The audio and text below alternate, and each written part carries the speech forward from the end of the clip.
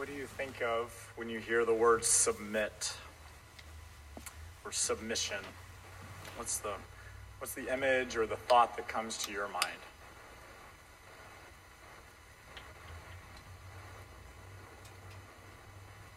It's going to be a key word we focus on this morning. The title of the sermon is Submitting to the Way. And we're going to be looking at 3 chapters in the book of Acts, 24, 25, and 26, which is biting off more than I can chew, which is why we're choosing to look just at one particular angle of it this morning, which is the emphasis, especially in chapter 24, on the phrase, the way. Capital W, the way. When you think of submission, you think maybe of passively laying down under another person's power or submitting yourself to someone's leading. But you can also think of it as being empowered to give something alongside another's gracious leading. So you think of, we have some college students here in the room, you have assignments that are coming up, and when you finish an assignment and you turn it in online, you push the button that says submit.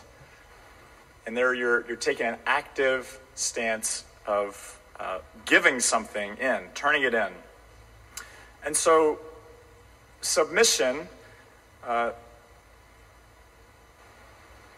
again, has these deep connotations in our world today. And I just was thinking this week of Veterans Day and people who have submitted themselves to the military and given themselves into a deep cause.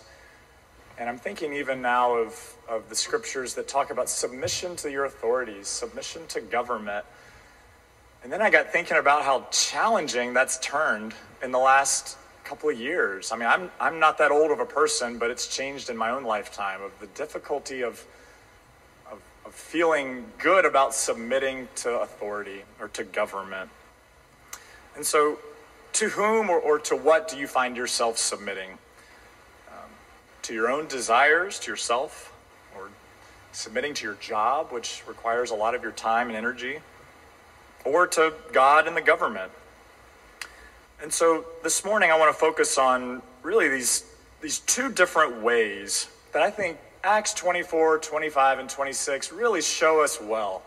Again, we can't look at the details of the passage super in depth because it's 3 chapters, but I think we can look at 2 big angles of tension that emerge in these chapters. And one is the way of politics. So you're going to look at this morning and see Paul on trial with politicians. The Roman governors, 2 of them in succession. One is the governor Felix, governor of Rome and Judea, and one is his successor Festus. And then in chapter 26, you see him before another politician or ruler, which is King Agrippa II, who was one of the kind of puppet kings overseeing Judea under Romans, under the reign of Rome. And so when you think about the way of politics, many in our country, our world, and even within Christianity are submitting ultimately to the power of politics. And let me just pause right now. I see the deep water that I'm wading into. And this is the first time I'm intentionally expressing a sermon through the lens of politics, which you walk into with fear and trembling. But then I'm also assured that really, in one sense, the message of the gospel of Jesus Christ has always been a political message. You look at Jesus, and you see him in his later years on trial with Pontius Pilate, coming before the high priest, crucified on a Roman cross. The expectations of Israel that Jesus was going to be the ruler, the political reigning king. The message of Jesus really is political in some ways.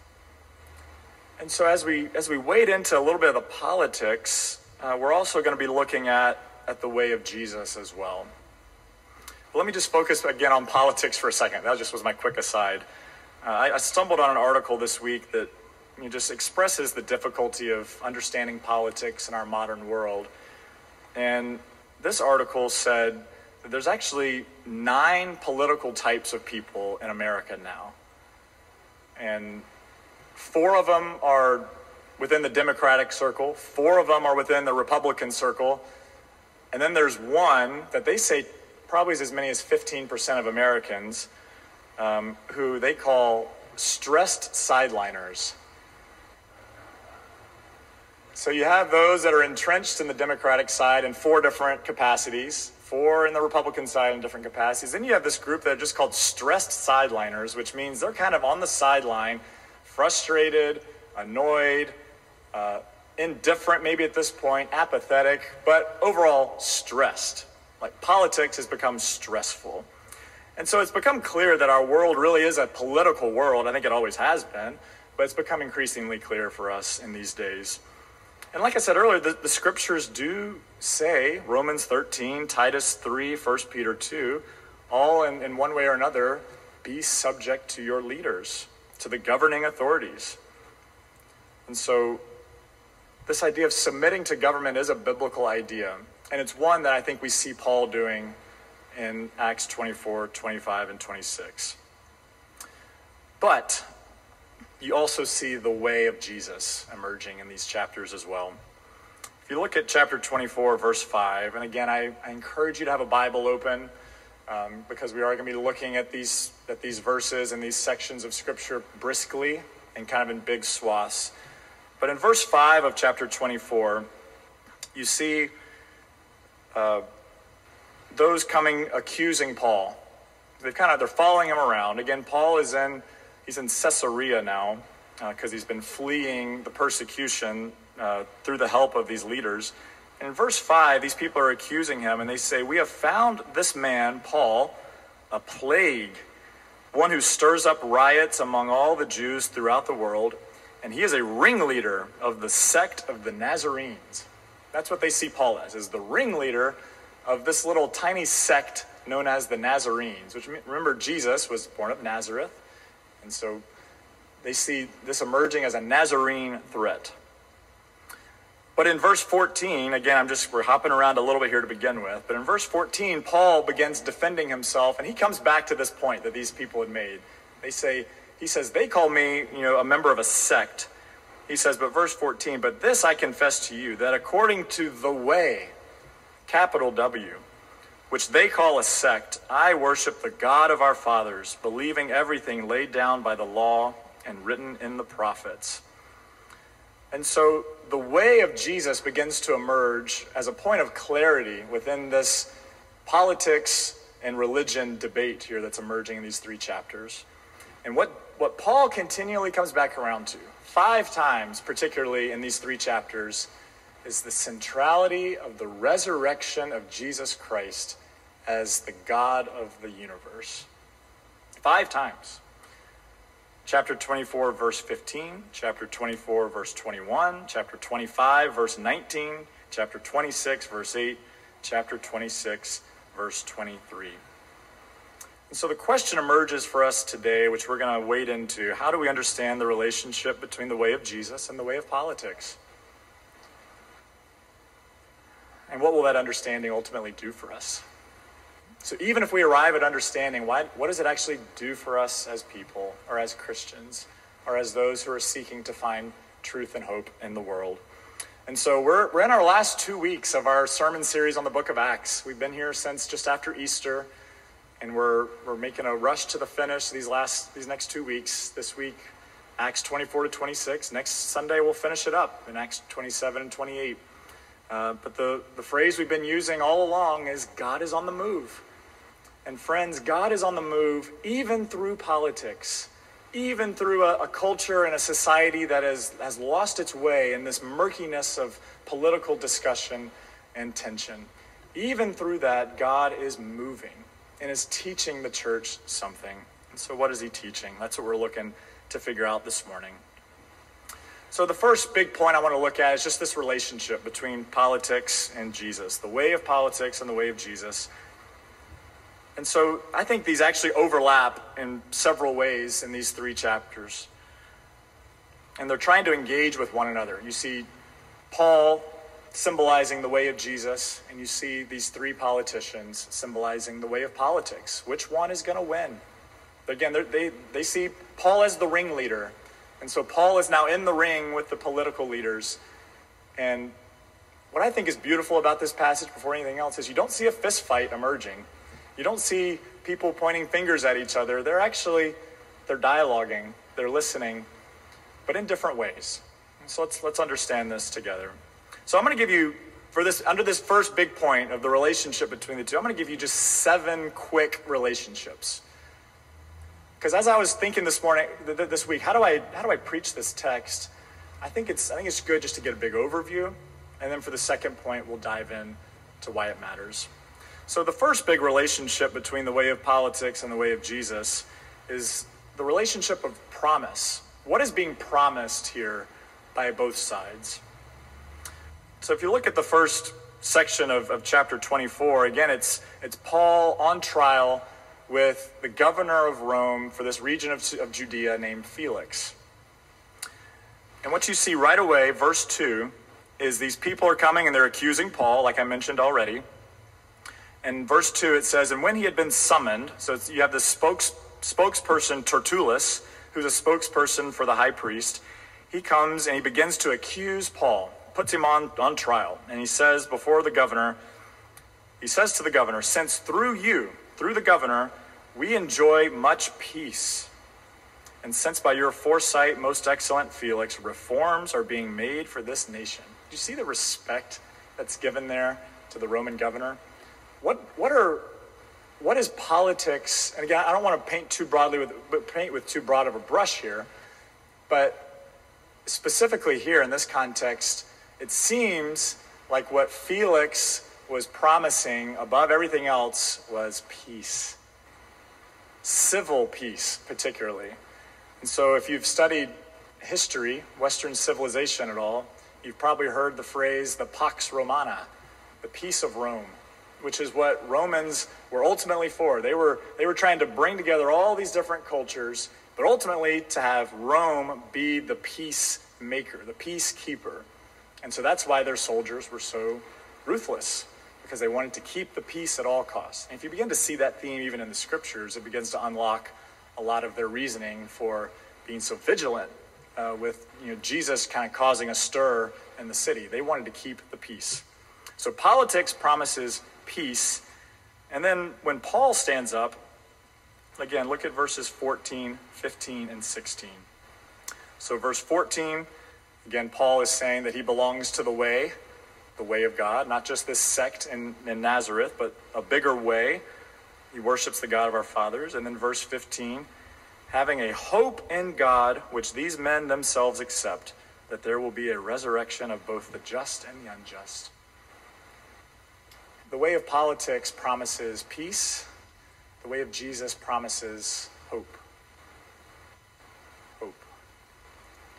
Number 2, the interaction between politics and Jesus, the ways, is number 2, is the relationship between how do you interact? How do you dialogue together? And this is just kind of a theme I think we've begun seeing in the book of Acts as a whole.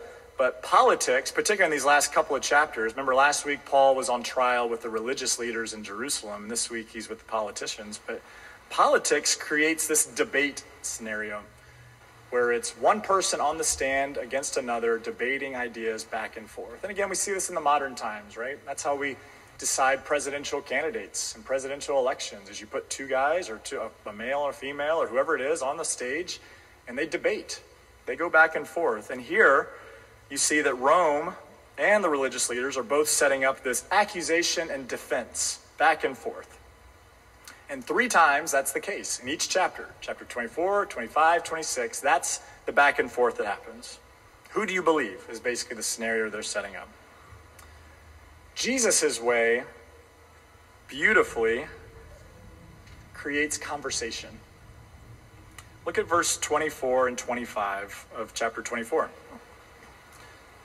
It says, after some days, Felix came with his wife, Drusilla, who was Jewish, and he sent for Paul and heard him speak about faith in Jesus. And Paul reasoned about righteousness and self-control and the coming judgment. And we'll get into Felix's reaction in just a moment. But The beautiful thing about the way of Jesus is that it doesn't set up this debate scenario. Again, you see Jesus resisting that as well back in his trial. But you see Paul here patiently waiting for the moment to engage in real conversation, in reasoning, in heartfelt one-on-one or small group dialogue conversation.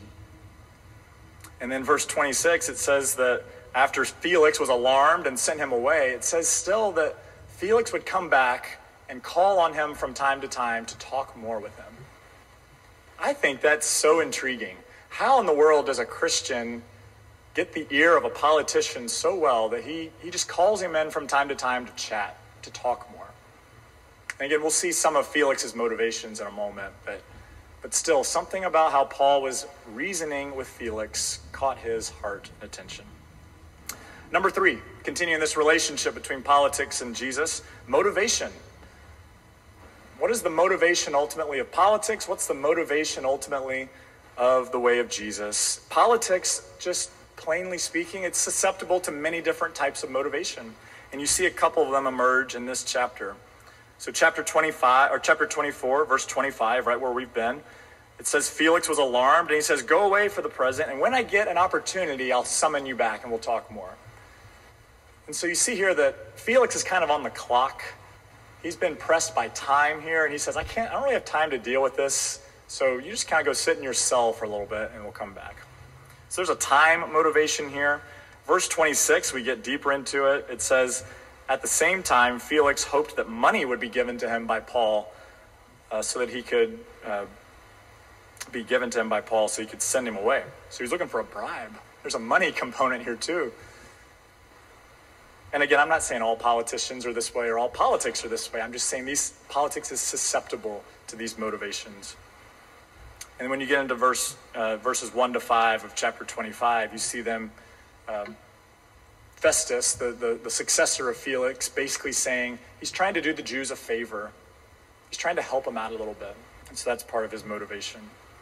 Jesus' way on the counter is motivated by integrity. Again, what does Paul choose to talk to Felix about when he has the opportunity? He doesn't try to reason his way out of jail. Instead, he talks about righteousness and self-control and the coming judgment. This consistency with what he believes and then what he actually expresses to a politician. All right, let's go a little bit faster here. Number 4. What's the feeling about the miraculous? The miraculous. Politics, when they see something uncertain or even borderlining on the miraculous or the supernatural, politics will defer. And so that's why Felix, when Paul starts bringing up the resurrection or the person of Jesus, he defers and he says, I'm just going to kind of let this one sit in the corner and let the next guy take care of it. The way of Jesus, actually, the whole thing hinges on the miraculous, right? Which again is why I said Paul talks so much about the resurrection earlier. Number 5, authority. What's the relationship between views of authority here? Who is the authority in politics? You'll see here later when King Agrippa comes to the stand that politics loves to platform power.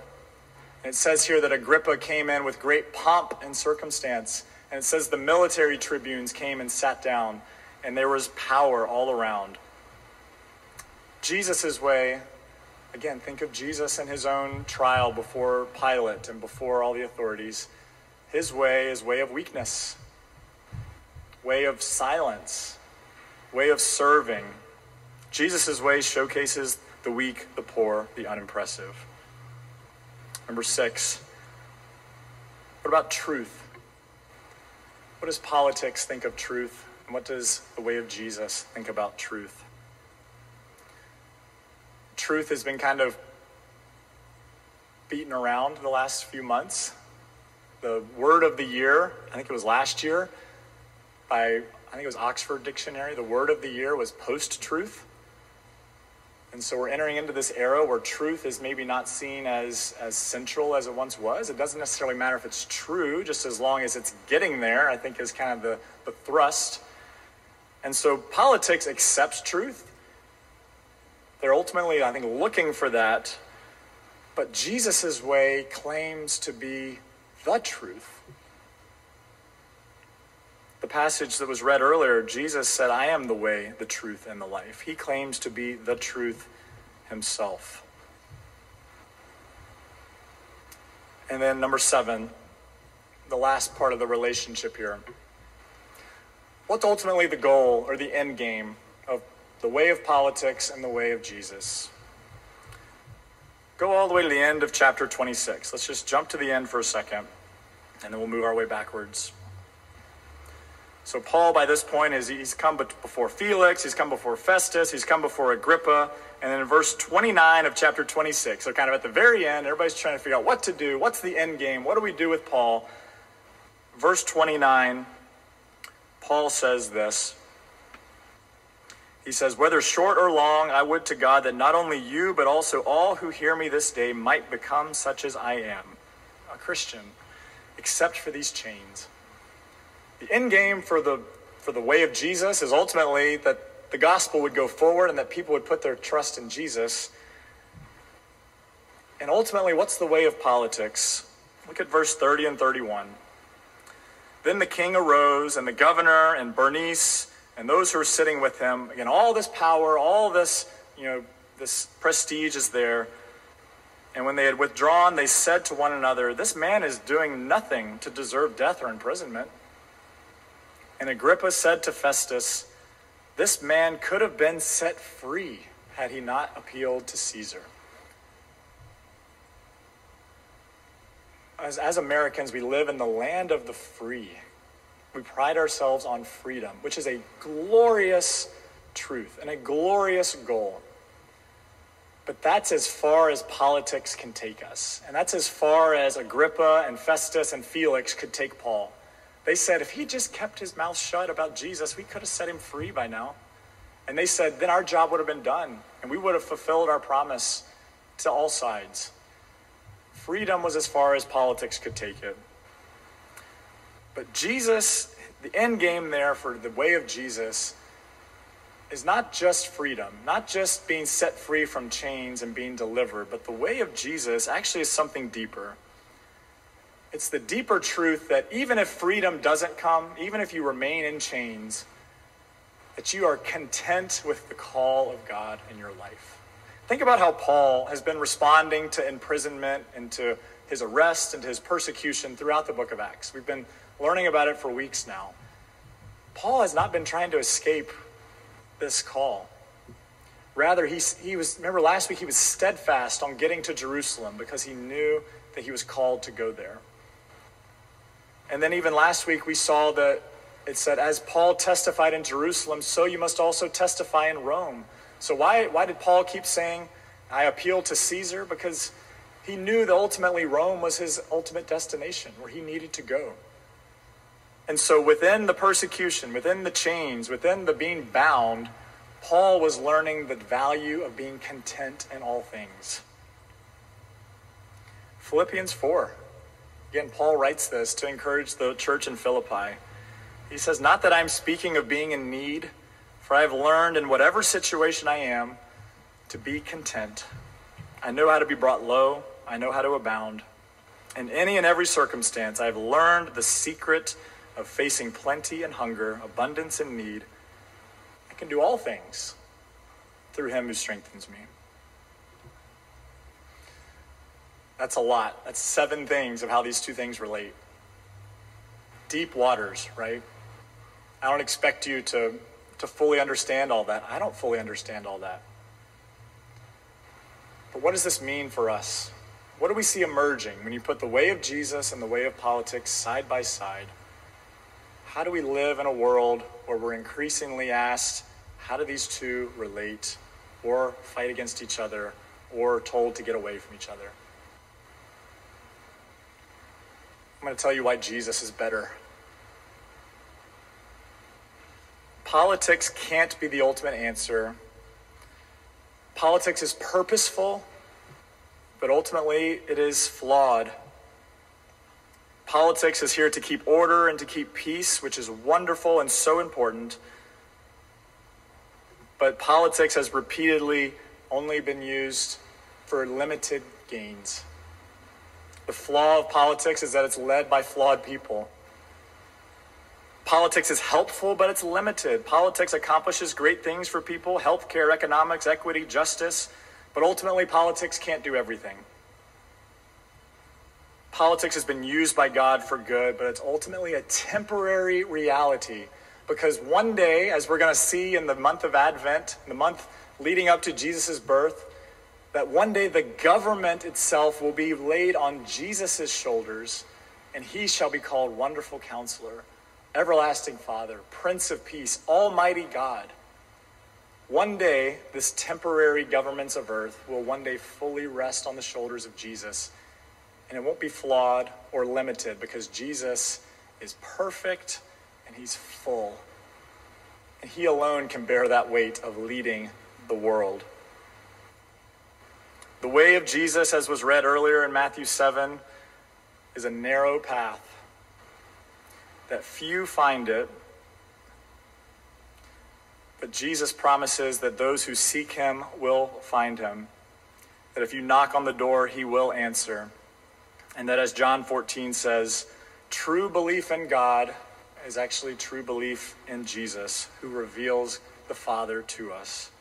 He is both the way himself and the path to God. Jesus is the path that leads to heaven, where governments will one day be on Jesus' shoulders forever. And Jesus is the one that leads us there. The church then is a people. The church then is a people who submits to the way of Jesus ultimately. And so what makes this way of Jesus more compelling than the way of politics? What is it that makes Felix, this Roman governor, want to continually call back to Paul and say, Paul, come in here. Let's talk a little bit more. What makes that a reality? It's the fact that Jesus is unbelievably compelling in our world. He is just like us, yet utterly unique. He's what King Herod the Great, Pontius Pilate, Governors Felix and Festus, King Agrippa, all these were intrigued by him, though they couldn't figure him out. But he was just a human like us. He was born as a baby. He was a carpenter's son, a Jewish teacher, ultimately a martyr. He's just like us, yet he's utterly unique. And that creates a compellingness to Jesus that we need to figure out. Jesus' claims are exclusive, yet he is just deeply magnetic. For a man who sought no power or privilege, he became the center of political conversations for millennia. His message connects both to the heart and draws our heart in. He's probably the greatest enigma the world has ever seen, and yet he makes himself personally knowable to each person, even to children. He has a plan for the world, but no ulterior motives. His plan for the world is for goodness and justice and kindness and redemption and newness and ultimately salvation for it all. He's making all things new. Like we said last week, one day all the sad things will come untrue, because that's Jesus' motive for the new creation. He was dead, yet now he is risen. Like I said earlier, ultimately, for Paul and for Christians, everything hinges on that resurrection, on that miraculous, because everything falls under submission to God, because Jesus conquered death forever. And therefore all things fall subject under his feet. Let me just read a couple of passages, and then I'll finish with a quick story for you. The passage here is 1 Corinthians 15. And it says, "But in fact, Christ has been raised from the dead, the first fruits of those who have fallen asleep. For as by a man came death, by one man also has come the resurrection of the dead. For as in Adam all people die, so in Christ all shall be made alive. But each then in his own order, Christ the first fruits, then at his coming those who belong to Christ. And then comes the end, when he delivers the kingdom to God and the Father, after destroying every rule and every authority and every power. For he must reign until he has put all things under his feet. And the last enemy to be destroyed is death. For, quote, God has put all things in subjection under his feet. How? By the resurrection, by defeating death. And that's why when Paul is on the stand before these three powerful leaders, that was the holdup, the resurrection of Jesus. And that's the holdup for so many of us today. If Jesus raised from the dead, then everything has changed. And that's the conversation we need to be having, encouraging one another. What does the resurrection mean for you and I? Because if it's true, all things are under his feet, and the government belongs to him. And all governments today then are in subject to him. And that's why we pray for our leaders, pray for our governments, why we fight for good causes, why we come alongside and support them, why we challenge them when things go awry. This is the complexity we live in, but ultimately, we can say that Christ is risen. Here's my closing illustration for you, which is going to be a little dampered because I can't show you pictures of it. That's okay. It may even be better this way. Picture a Japanese puffer fish. Whatever you're thinking is probably what it actually looks like. Japanese puffer fish. I learned a lot about a Japanese puffer fish this week. Not only that it looks like something that's puffed up, but that it actually does something extraordinary. Japanese puffer fish have this amazing technique that they do underwater with the sand. It takes them 7 to 9 days, 24 hours a day to do this, because if they stop at all, then the current of the water will brush it away. But on the bottom of the ocean floor, they use their fishness, whatever it is about them, to create these beautiful circles and patterns on the floor of the sea. And not just that, but they actually pick up shells and place them in these circles perfectly symmetrical to create this alluring, beautiful picture, ultimately to attract female puffer fishes. But if you look up a picture of this, you say, how in the world could something as ugly as a Japanese puffer fish make something as beautiful as that? And yet here's the irony of the whole thing. As this article said that I read about this, it says there's a chance that it's only the fine sand that the females are after, not the formation's intricate patterns or symmetry. The beautiful lines and the structures could serve only to channel those particles to the center, and therefore they may have no aesthetic purpose at all. What's the point? The point is that the beauty with which we do things matters deeply to God, but ultimately I think what matters to God is that attraction, that we're using what he's given us to draw people to himself. It's the sand that matters. And so for you and I, as we look into something like politics or trying to discern, well, how do we understand all this today? You know, we want to make beautiful things in the world. But ultimately, it's that sand that is the attraction itself. And so you and I are the sand, actually, in this whole metaphor. That what God loves about his people is you yourself. You're the person. And he's calling you to submit to him. And that the beauty that comes as a result is only because of the gracious beauty of the art of the Creator himself. That he uses things like us to create beauty. And so, church, we submit to the resurrection. We submit to the way of Jesus and trust that that is his way. As Leslie Newbegin said, someone asked him one time, are you an optimist or a pessimist?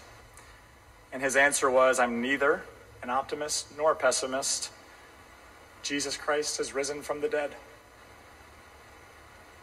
And so we trust in that resurrected Savior. Let me pray for us, and then we'll sing one more song.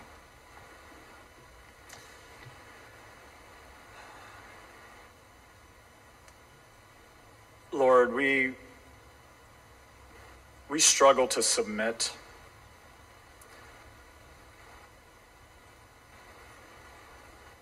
And as we approach texts like this, or as we live in seasons like this in our world, I think it's a real struggle in each of us to know what to do. And so, Lord, I pray for discernment for each of us to be able to see the beauty of Christ at work in our lives, even when we can't see it ourselves. That submission ultimately is not about knowing everything or about understanding it all, but it is about believing one thing and trusting in one thing and having faith in one thing. And that is that because Christ has risen from the dead, everything changes. And therefore, the way of Jesus outlasts the way of politics. So, Lord, teach us, humble us through this, create good conversations out of this teaching. May we look to you. May we see your glory, and may it dazzle us, as St. Augustine said. May your glory dazzle us and spur us on to do beautiful things in your world under your submission. In Jesus' name we pray. Amen.